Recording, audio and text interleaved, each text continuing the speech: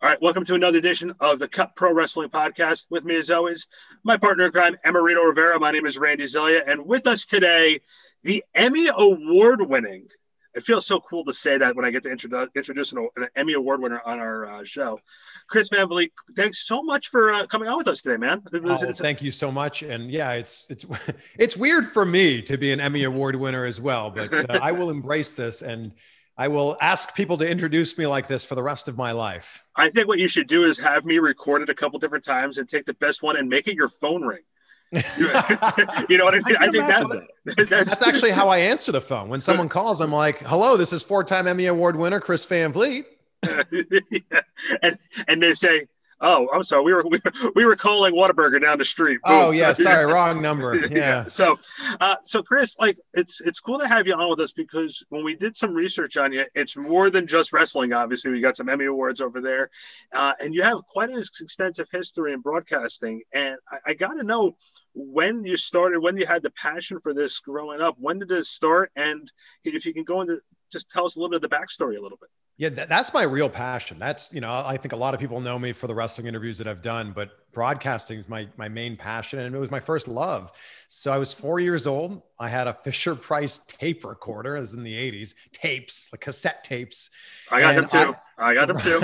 We were just talking about that. And I would pretend to be the radio host that I heard on the radio. And that was really where this began. And I'm sure my mom still has these cassette tapes somewhere, but that was where it really all began for me. And as I got into high school, we had a communication studies class. And we went out and we had like a news broadcast.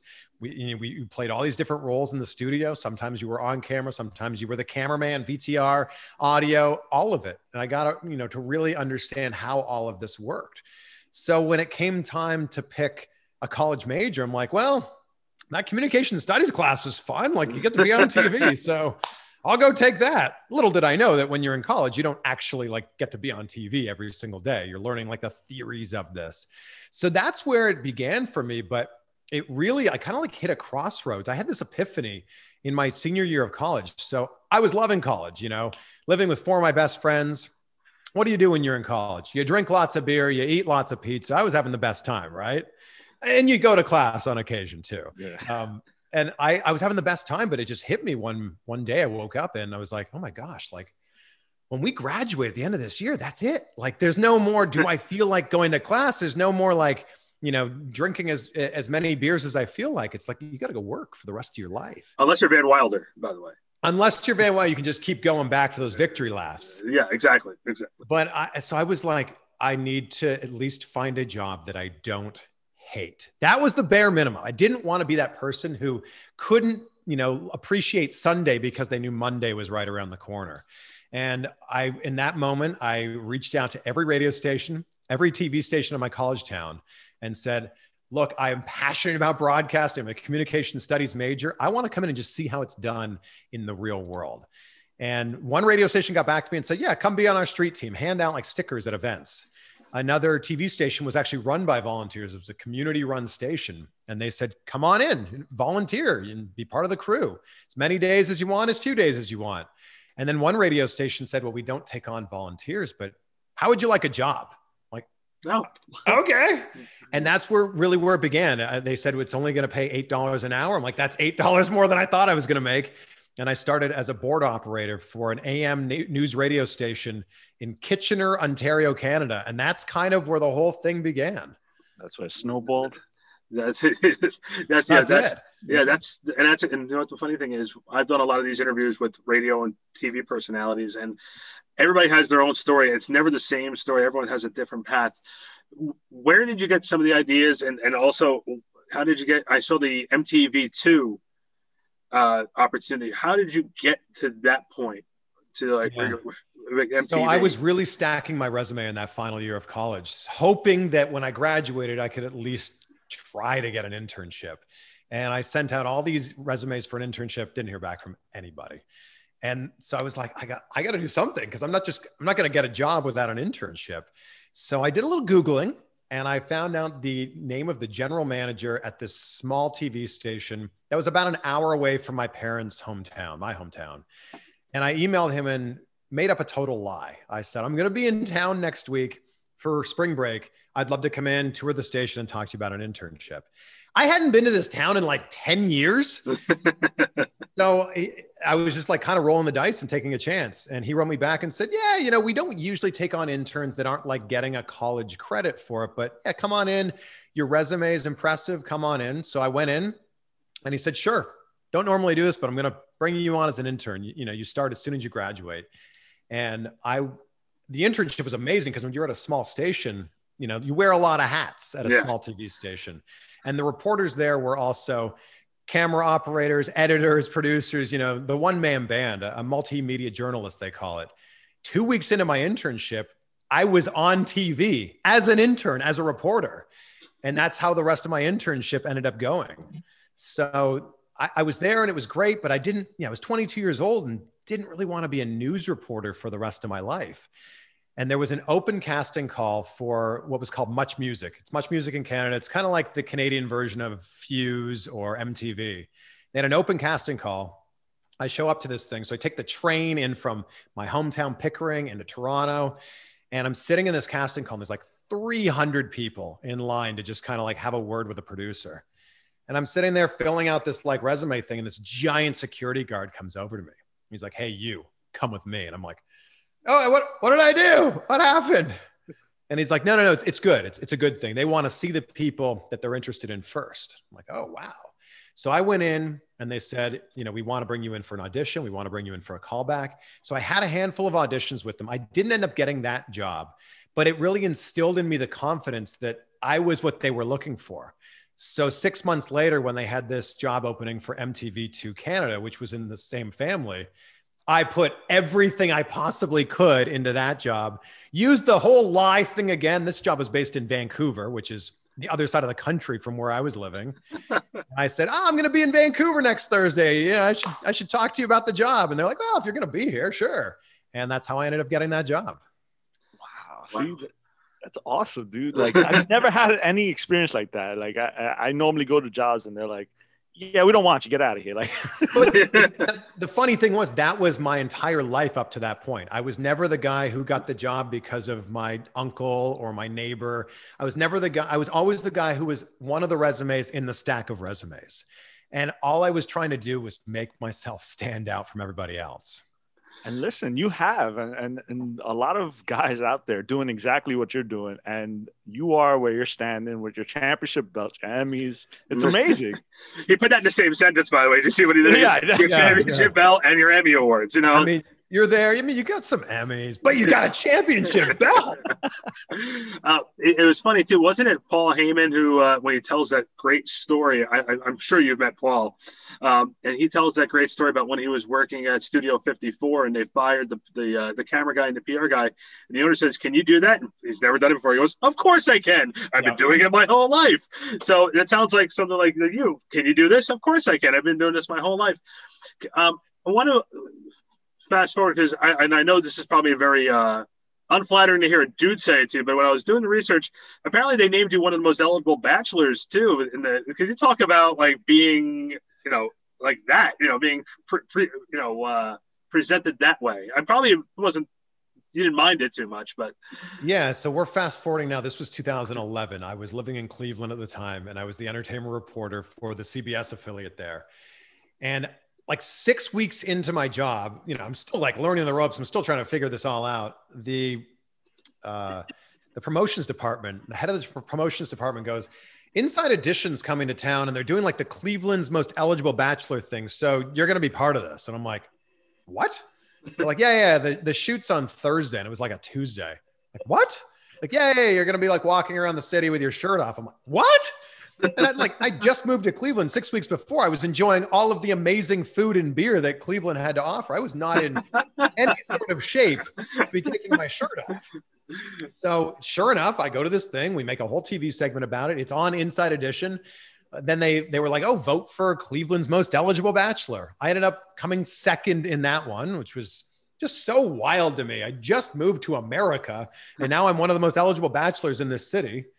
About a year later, Cosmopolitan magazine does their Bachelor of the Year thing every single year. And I guess because I had done that Cleveland thing, one of my coworkers nominated me without me knowing. And I got a random phone call from Cosmopolitan magazine. They're like, hey, did you know so-and-so nominated you to be the most eligible bachelor of the year?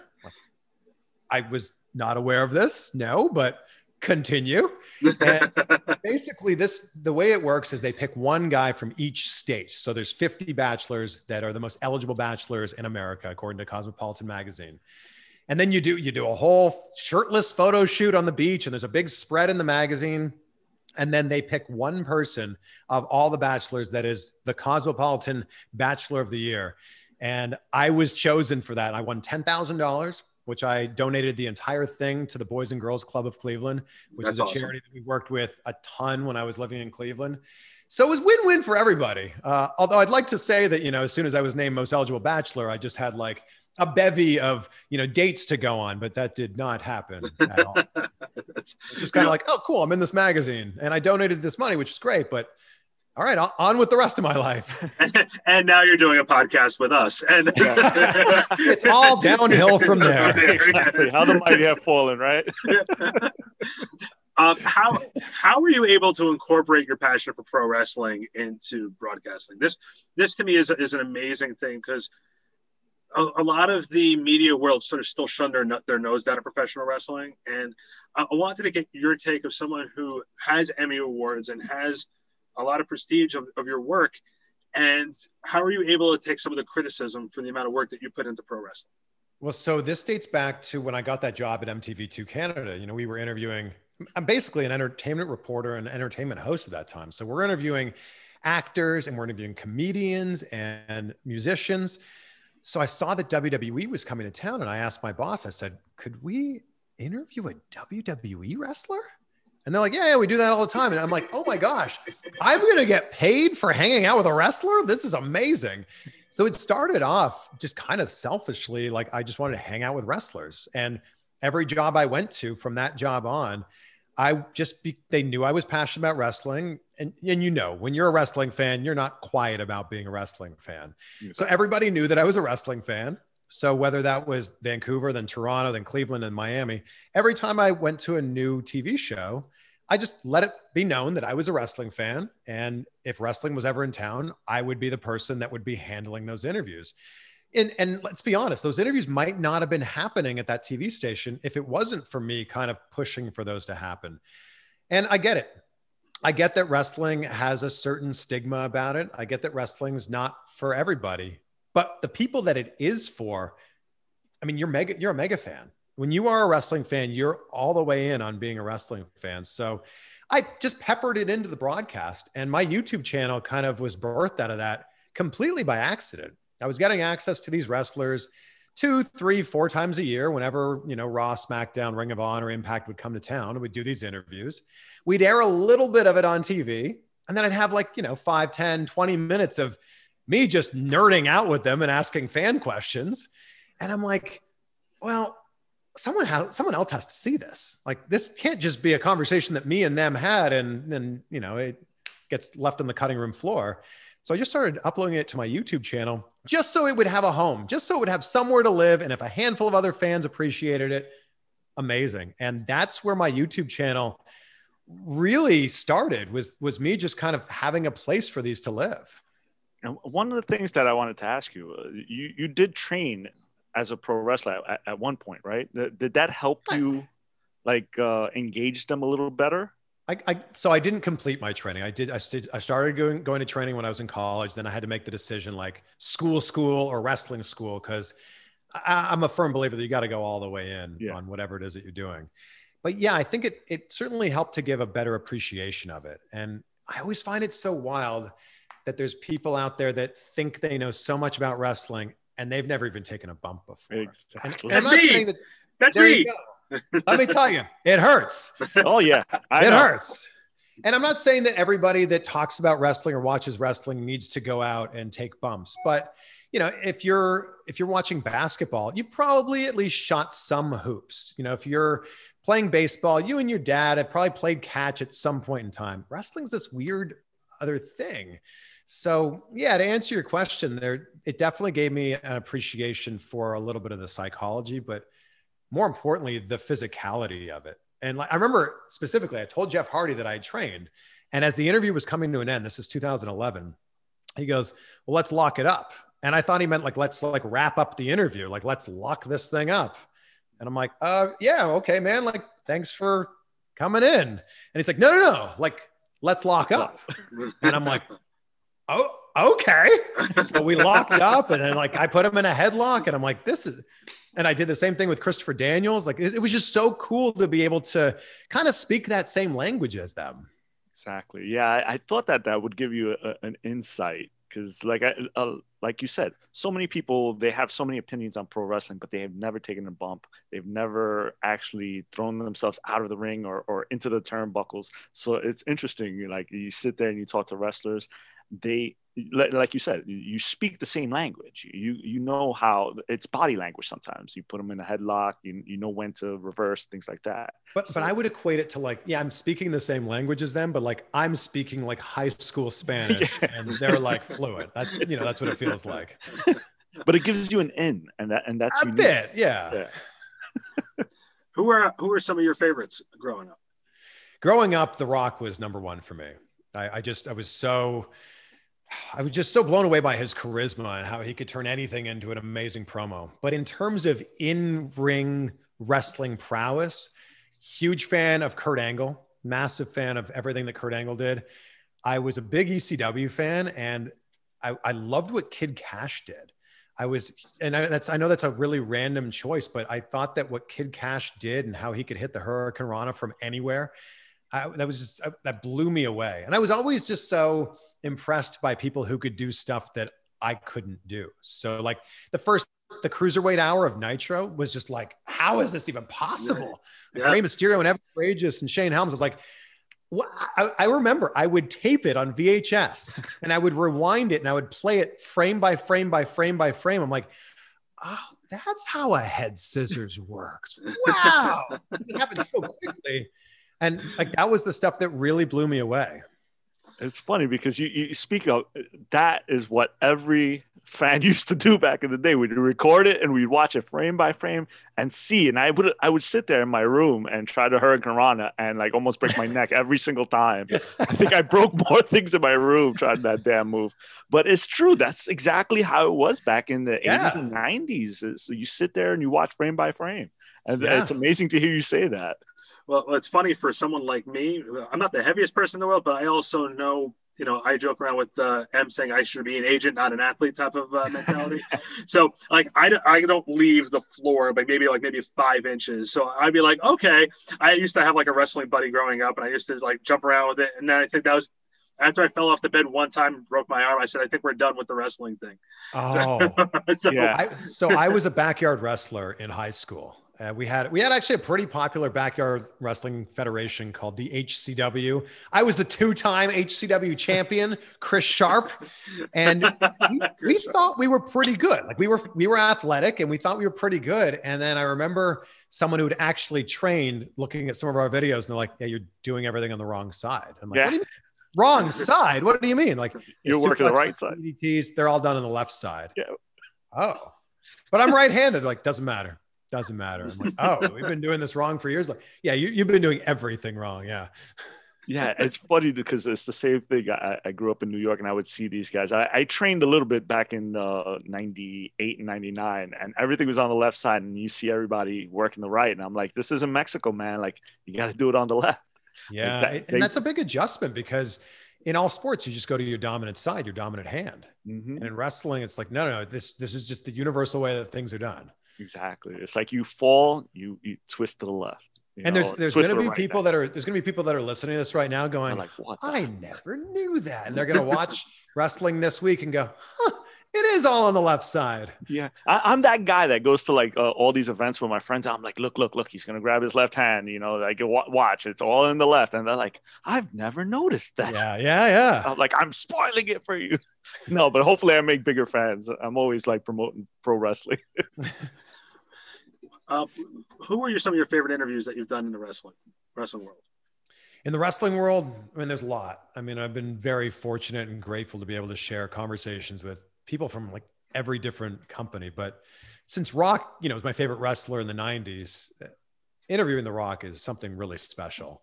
So he's number one on the list. He had been number one. It was an interview I wanted to get for many years, ever since I became an entertainment reporter.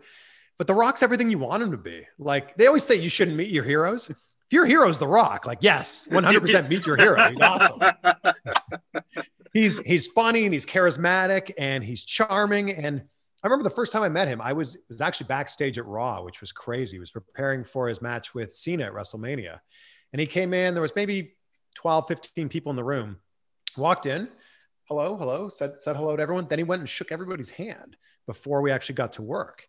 And Rock is self-aware enough to know that he's the biggest star in the world. And he makes the moment special for you. Instead of just, shining all the light on him, he turns the moment around and makes the moment special for you. So yeah, it's a really interesting thing and a rare trait you see in any human, let alone someone who's as big as he is. It's interesting to know. Like I would have always thought I'm a star, it's like shine the light on me, but I never knew that about The Rock. Next time you watch a good Rock interview, or if you ever do, you'll notice he'll be like, that's a great question, which is like the ultimate compliment to hear when you're an interviewer. And he throws it out like, very, very frequently. And it's like, wow, he's great. And I can't say enough good things about him. Yeah, that's awesome. We saw that you also spoke with John Cena. I know that John is now following the same path as Dwayne did. How is it like John they said he's very humble, very personable, and it's almost like The Rock, where he tries to make the special the interview. Yeah, so Cena is he's more like a cerebral interview. Like The Rock has charisma through the roof, right? I've interviewed John 3 times and he's been so incredibly kind, but more importantly, really generous with his time. And the one that really stands out in my mind is I interviewed him last year at WrestleMania. It was the only interview he did at WrestleMania. And it was set up through a mutual friend of ours. And I met him at the gym he was working out in Manhattan. And he's like, I've got 10 minutes. Okay, absolutely. We can totally work with 10 minutes for sure. So I show up at the gym and I message him and I said, I'm here. And he writes me back. He goes, I'm looking for you and I'm not trying to be funny, but I can't see you. Eventually we connected. We did the interview. Like he basically walked up and boom, we started the interview. And I knew we had 10 minutes. So right at the 10-minute mark, I go to wrap him up. And he reaches in his pocket and grabs his phone, looks at the time and goes, no, we got some more time. Okay. How much more time? He's like, just keep talking. I'll let you know when we're done. Okay. So we keep going for like another 5 minutes. And I'm like, I just want to be super respectful of your time. Like, thank you. He goes, hold on. No, we still got some more time. What? So it was in those moments that I was like, he gets it. He totally gets it. And the interesting thing about this whole conversation of you saying that he's following in The Rock's footsteps, it's interesting that in order to get that real mainstream fame that Rock, Cena, and now Batista have, you have to like leave wrestling in the rearview mirror. And it's a really interesting conversation that like you can only be so famous in wrestling before you break out and then you like reach this whole new level of fame. Yeah, that's a good way of thinking. Like personally, I've never thought of that, but you're right. Like Rock, he left wrestling completely. And as a fan, I was mad, it's like he left us, but it's true. If he would have stayed in wrestling, he never would have reached the heights that he did. So that's interesting. And it's not just leave wrestling part-time. It's like leave wrestling for good. Yeah. And they've all done that. Those 3 that have become mega famous when wrestling was a thing I did, but now I'm doing this other thing. Yeah. So there's another thing you're doing that I want to ask about. And that's you're doing announcing for a video game. Yeah, I'm so excited about this. I saw that. Oh. Now you're in my realm. Like I'm a video game guy. So yeah, Virtual Basement is the name of the company, and they've created this game called The Wrestling Code. And I played every wrestling video game growing up. Yep. I can't tell you how honored I am that they asked me to be part of this and be the voice of the game. Like this is so cool. So they just released some of the like early renderings of what my character is going to look like, and I'm like, that's this is amazing. I'm in a video game and it's me and this is crazy. So yeah, there's so many people.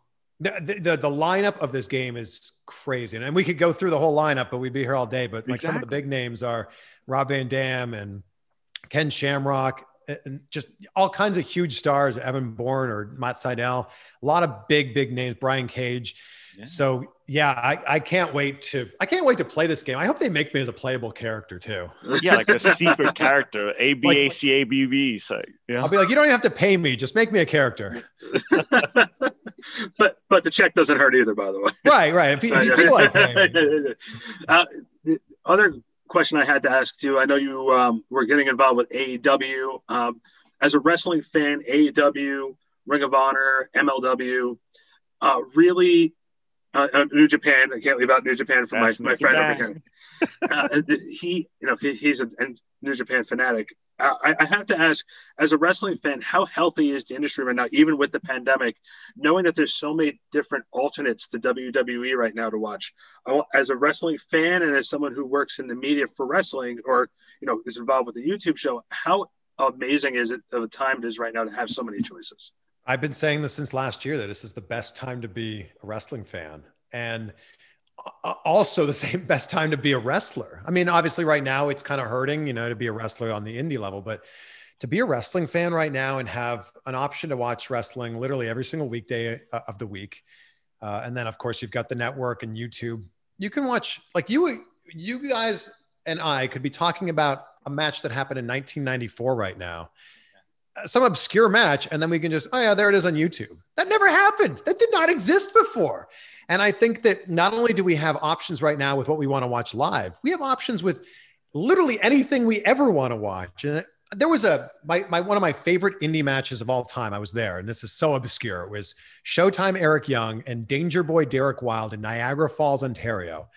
And it's funny because the first time I met Eric Young, I said, "You have my favorite indie match of all time." He goes, "Oh yeah, the one with Derek Wilde, the ladder match." I'm like, "You've wrestled 1,000 indie matches and you knew exactly which one I was talking about." And that match happened in like 1998, and there's clips of it on YouTube. And that's what I love about what's going on in the world right now. And yes, it's a tough time because of what's going on with the pandemic. And I think wrestling, of all the sports or entertainment, is hurting the most because the crowd is such a big part of the show. The crowd is a character, and we see that all the time. The crowd is able to make people or break people. And I'm so hungry for when a crowd can come back and start to give those reactions that we're used to, because watching wrestling with no crowd, Shane Helms actually said this and he couldn't be more right. It's kind of like watching comedy with no audience. Like, sure, the jokes are still funny, but without hearing other people laugh, you go, is that funny? Especially like me personally, I don't know about everybody else, but I love watching wrestling with my friends. Like we'll sit there and we'll pop. Like I think I popped yesterday at something that happened in AEW, and everybody's like, "Oh man, you were waiting for that!" And it's like you're all excited, and you get each other excited too. Yeah. It's symbiotic. The crowd with the wrestlers, it's such a major part. But at least, like I was telling Randy, at least New Japan has a crowd.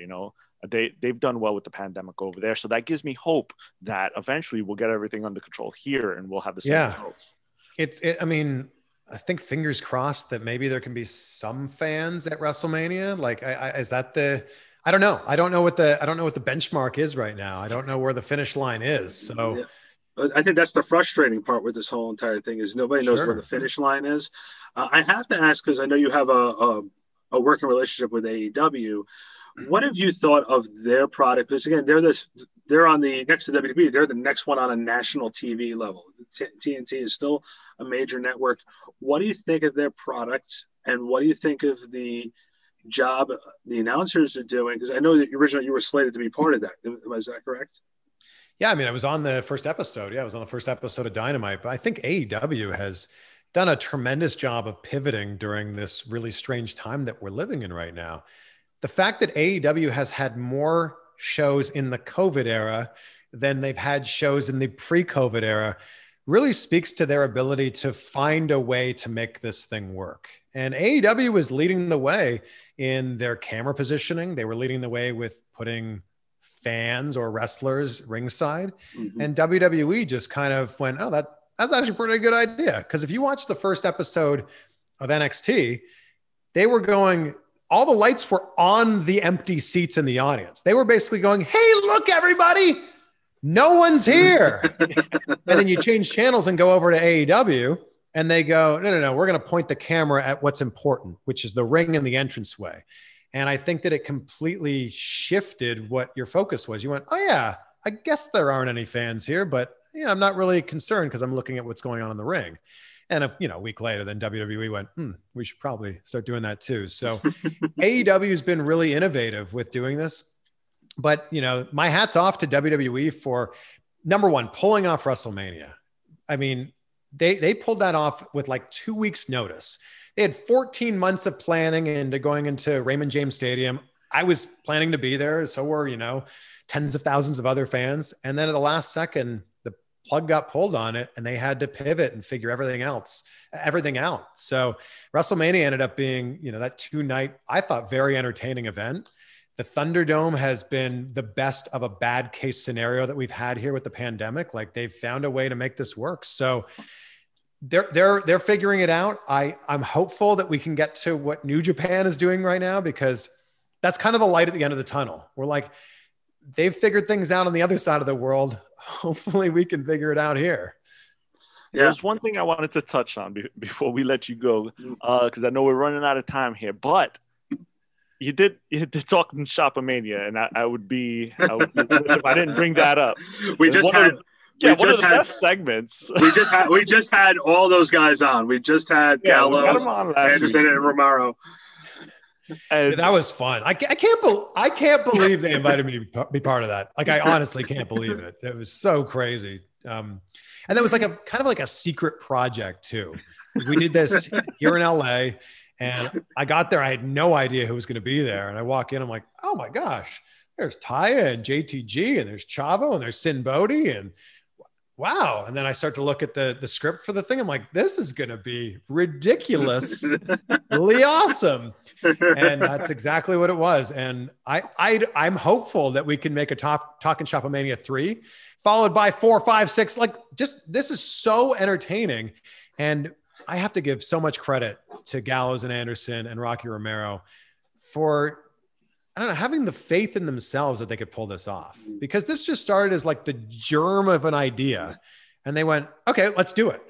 They had no idea where they were going to air this thing, and they figured out a way to do it. And man, they're like trailblazers for this new era of wrestler/entrepreneurs, and they're crushing it.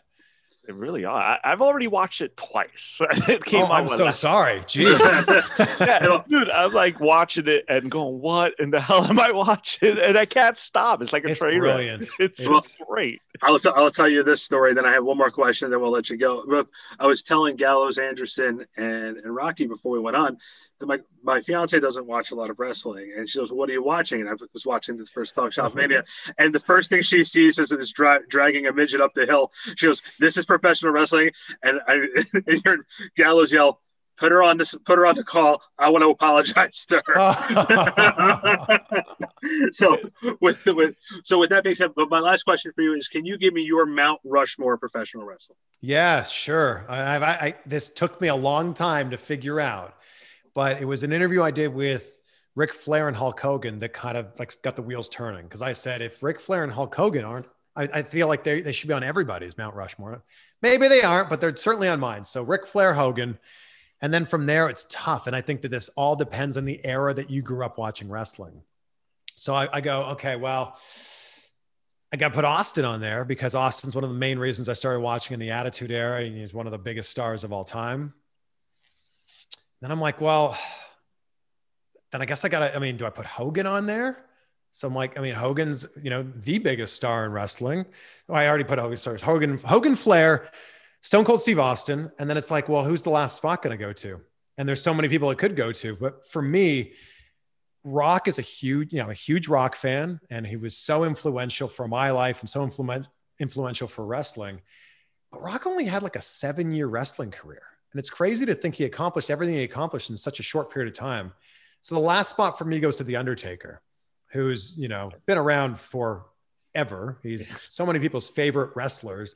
So it's Hogan, Flair, Stone Cold Steve Austin, and The Undertaker. That's my Mount Rushmore. That's one I can live with. And then, I know everybody's like, well, what about Bret Hart? You're from Canada. What about HBK? Yes. What about Bruno? Yeah, they're all great. There's only room for 4. I'm sorry. Exactly. If I had to give you my 4, it's Shawn, just because he gives you 5-star matches. Taker for longevity. Austin, because he changed the tune of wrestling at that time. And everyone gets a little weird with me when I say this, but when I give my explanation, I understand. I put Foley in there. Because, oh, wow. And the reason why I put Foley in there is when you look at a guy like Foley, who was able to go work with Undertaker and bring a different side of the Undertaker out, he was able to make Shawn Michaels' first run as champion. People started getting down on Shawn a little bit, but he was a character that made Shawn dig deep to try and beat him during that Mind Games match. And then was able to do the same thing with Triple H and Randy Orton. Foley had a way of making you dig deep because he had that madman type of character. Like, you're going to have to kill him to beat him. And Foley was a special guy. So I always put him, and you knew who needed to fight Foley, but he, at that time, when he came back to WWE, he couldn't wrestle anymore. A guy like The Miz fighting Foley would have gotten the fans' respect a lot more, because The Miz would have had to dig down to take out Foley. That's true. Yeah, that's interesting. And Foley was the first champion that didn't really look like a wrestler. Like, he kind of ushered in this era of these, some of the champions we have now. Like, you don't need to be a 6'3", 240-pound bodybuilder to be a champion. Yeah. And who do you got, real quick? Who's your 4? This is a tough one, man. I'm gonna go with my personal favorites because I'm a little guy, so I'm gonna stick with the smaller wrestlers. I got Shawn as my top one because I used to wrestle my pet monster, thinking I was Shawn. I thought I was the man. Bret Hart. God, the other 2, I would have to say Austin and Undertaker as well. Yeah. How could you not have Hogan in there? I was never a big Hogan fan, believe it or not. Wrestling is the way it is because Hogan was the way he was. Yeah, it's crazy. Because I loved his movie. What was it? No Holds Barred. As a kid, I loved it. But I was never a huge fan of Hogan. I liked the smaller wrestlers. I was a Warrior fan growing up. So it felt like you either had to pick Hogan or Warrior. And when I also met Hogan at a book signing for his book, he just rubbed me the wrong way, the way he was at that time. So when you just said, sometimes you don't want to meet those guys you looked up to. I still had a lot of respect for Hogan. When I met him, he was just very dismissive about some of the things where the fans were, because he had the cameras on him, because the WWE was filming the book signing. So it just felt like he was very dismissive. And I was like, you know what? Everybody just waited 5.5 hours, 6 hours online to meet you. All they want is to have that special moment with you, and you're sort of taking that away. I love Hulk, but at the same time, like, we all popped for Hogan Rock at WrestleMania 18. Yeah. And we all did, but I was there. Yeah. In Canada, of course. Yeah. Real Chris, can we ask you to plug everything you got going on? Let's do it. This is plug time. Well, thanks again for having me on, guys. And congrats to you on building this show. I really appreciate it. So I'm the Chris Van Vliet Show. Thank you. Wherever you're listening to this podcast, you can find my podcast. And I'm at Chris Van Vliet on all social media. So give me a follow, say hi, and I can say hi back to you. Listen, we appreciate it. Thanks so much. Hang in 1 second. Again, Chris Van Vliet here on the cut with M and Randy. We'll see you guys next week. Thank you so much, man.